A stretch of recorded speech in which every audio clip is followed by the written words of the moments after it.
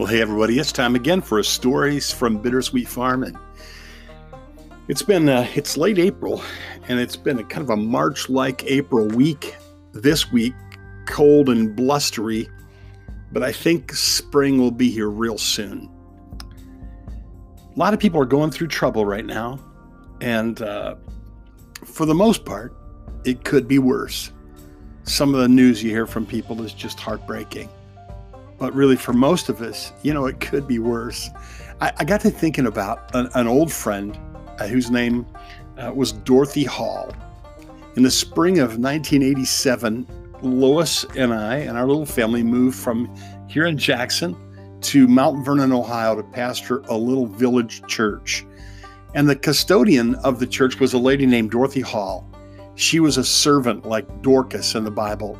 Dorothy was a true friend to our family.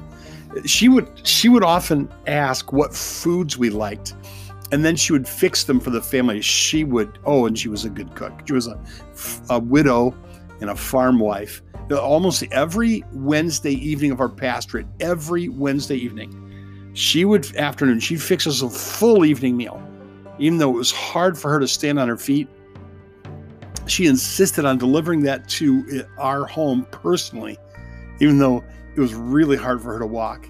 I can still hear the children hollering, "Dorothy's here, Dorothy's here," when her brown car would pull in, and they'd run out and they would carry in baskets of food. Always there were mashed potatoes with butter. One time I commented about how I loved the bean and hamburger casserole that she made. Kind of had brown sugar in it and hamburger and beans. And so she made that every time with every meal, a large vat of that. One time she found out that there was a sandwich at a little shop in town that I liked. So she drove all the way to town to bring back a couple of those sandwiches for me. She helped me know when somebody needed a pastoral visit. She planted flowers around the church, and she worked to keep them lush and beautiful. She told me stories that would help me understand the people of the community and the heritage of the church. And Dorothy would come in to my study and talk. And so she was a sounding board for all of my messages.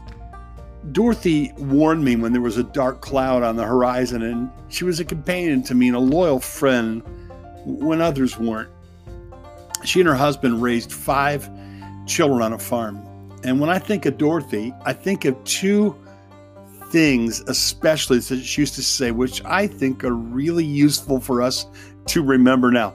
She often told me that she noticed, especially with her husband and with her sons, she said everything seemed to go a lot smoother and everyone was a lot happier if I just made sure everyone had a full stomach. So when she talked about making food for people or church dinners or such, she'd always say, "I think everybody will be a lot happier on a full stomach."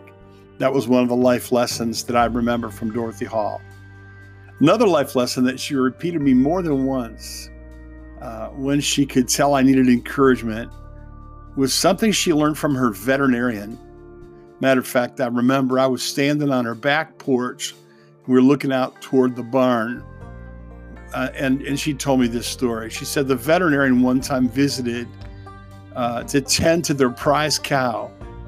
And the veteran left the barn and they were up on the back porch, and he walked real slow up to the back porch and he solemnly delivered the news that this prize dairy cow was not going to live. It was a real blow to the family because they were depending on that cow. They had no insurance to replace it. And the wise old vet waited for a few minutes while Dorothy and her husband adjusted to their loss. And he looked off into the distance and said, "Well, you want to remember to thank the Lord that sickness is out there in the barn and not up here in the house." Dorothy told me that, and we stood there quiet on the back porch for a while that lesson sank in. Those are the 2 simple lessons I remember from my many conversations with my friend Dorothy Hall. When everyone has a full stomach, everything goes a lot smoother. And when sickness comes to the barn, don't despair, but thank God that it's not in the house. We moved away from Ohio a long time ago.